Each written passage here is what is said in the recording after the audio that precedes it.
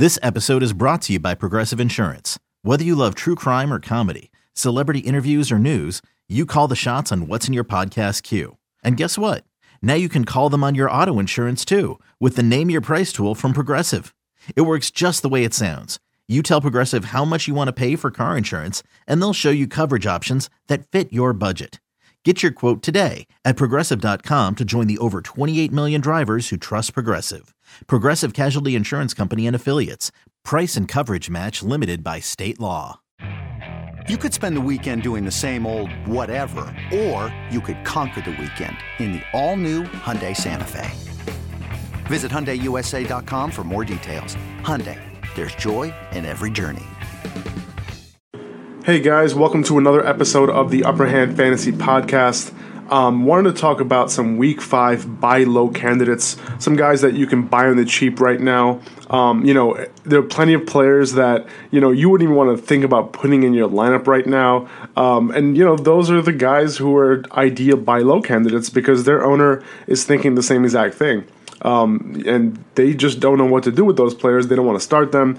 But sometimes you don't have any other option, and they definitely can't cut them either. So, don't trade your studs away to any of these guys to get some of these buy low players. But I would send some RB3s, some low-end RB2s, some wide receiver 3s, some low-end wide receiver 2s for these guys, depending on who you're getting, to see if any of these players can become like, my flex option or my RB2, or upgrade a couple of my, low-end RB2s to have a high-end RB2, or a couple of RB2s to get an RB1.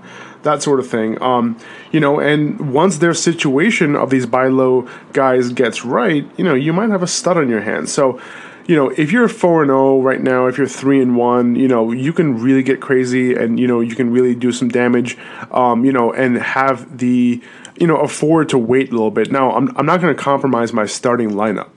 Whatever brought me to 4-1 or 4-0 or 3-1, I'm not going to compromise that, and have one position that isn't as good anymore after making a trade. But what I would do is, look at who's on my bench, and maybe combine one of those bench guys with a starter to make one of those starting slots better. So let's go ahead and get right into the guys. Everybody's favorite receiver right now, Amari Cooper. This guy, man, we just don't know what to do with him. You can literally trade him for pennies on the dollar right now. That's how owners are feeling about Amari Cooper this year. He's just at his lowest value possible right now. He's been severely underperforming. Derek Carr, he's out for a few weeks. And then on top of that, Cooper's been dropping passes, not getting the targets that he needs. This week, owners will probably bench him. He has a tough matchup. And on top of that, he doesn't have the best quarterback throwing him the ball this week. So that's where you come in. Save those owners from their distress of Amari Cooper. Offer them a couple of decent wide receivers as a package. Take Cooper, throw him on your bench for a few weeks until Carr is back. He's still 18th in targets.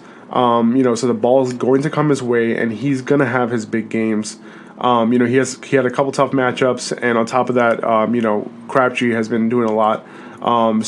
You can have a high-end wide receiver 2 in the second half of the season, and it's not going to cost you much. If he's the worst receiver in your lineup on a weekly basis, in the second half of the season, I think that's a pretty good proposition if you really think about it. He should bounce back.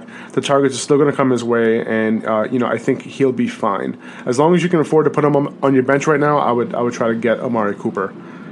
Adam Thielen, he opened the season with a bang, but with Sam Bradford getting hurt, his numbers have been dwindling a little bit, and owners are thinking twice before putting Thielen in their lineups.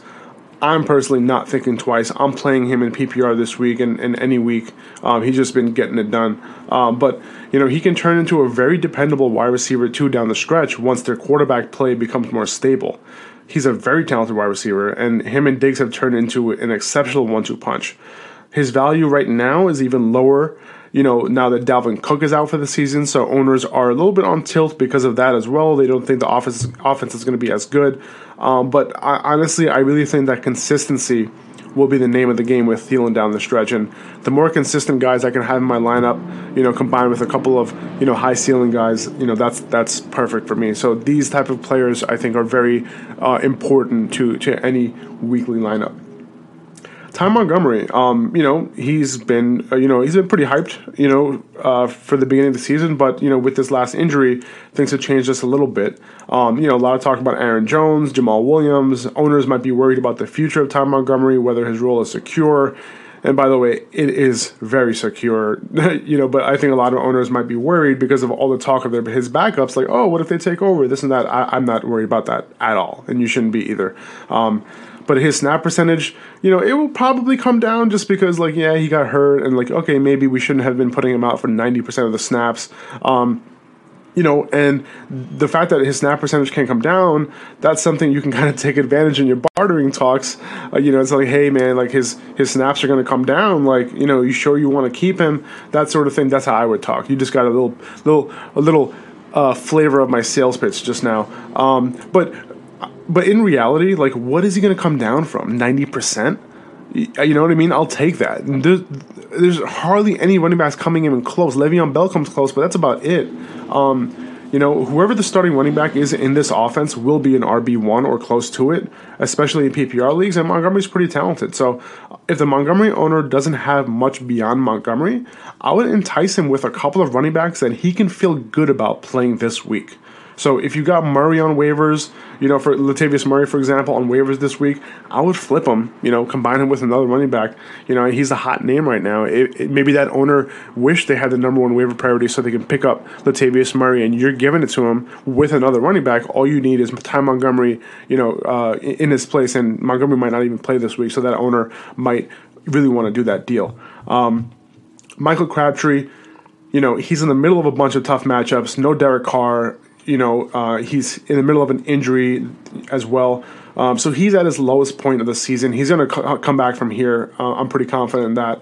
But it's important to identify players at their lowest perceived value in the season. And this is probably it for Crabtree, which is a good sign because it's really not that low. It's possible that he's unplayable while Carr is out, but they are skipping over a few tough matchups, which is kind of a good thing. It kind of prevents you from making that decision to sit Crabtree in a tough matchup. Crabtree, he's going to be consistent outside of those very, very tough matchups. And he's Carr's favorite red zone target. As we've seen, he had three touchdown game this year. And he always comes through as a legit wide receiver too. So I would package a couple of bench wide receivers and maybe a running back and go get Crab. I think he's somebody that, like I said with Thielen, these are the guys you want in your lineup to provide that consistency. Julio Jones. How am I going to get Julio Jones? Well, Julio, he hasn't reached the end zone yet. So you're going to use that to your advantage. He's hurt. It's a bye week. People need wide receivers to play this week. I would package a couple of legit wide receivers. They have to be legit. You have to give up players you actually like, maybe a solid running back too, and go get yourself a stud wide receiver. If you're going to get a stud wide receiver, this would be the time to go get Julio. Brandon Cooks. He's going to see better days. He had that one good game, but if you have a high floor team already, I think Cooks will be an ideal fit onto your team. You're going to be okay with the duds, but when he booms, your team's ceiling will be very high because your floor is already high, so Cooks just brought that ceiling way higher.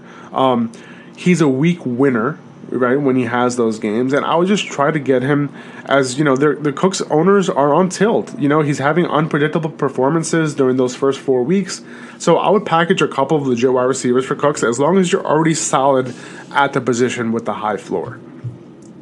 Martavis Bryant. There are doubts from owners that Brian will ever get it together because he hasn't really got it done. But he's had some tough matchups, and Big Ben has been away from home. So, the best thing about you after grabbing Bryant is that those tough matchups are nearing an end, and you'll know exactly when to play him, and that's at home and in non-horrible matchups. So, this week is very tough with Boye and Ramsey covering the outside. But after that, it should get much easier to start Bryant with confidence to raise your ceiling on your team. So he's someone I'm aiming to either have in my flex or in my bench or spot start him in weeks where he's a good matchup.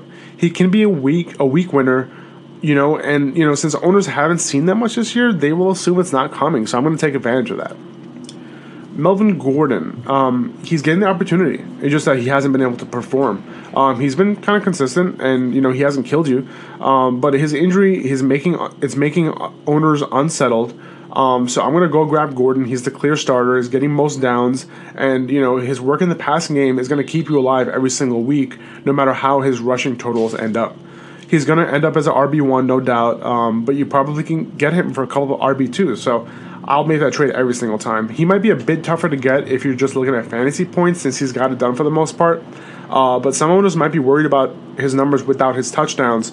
So I would go get him if you can.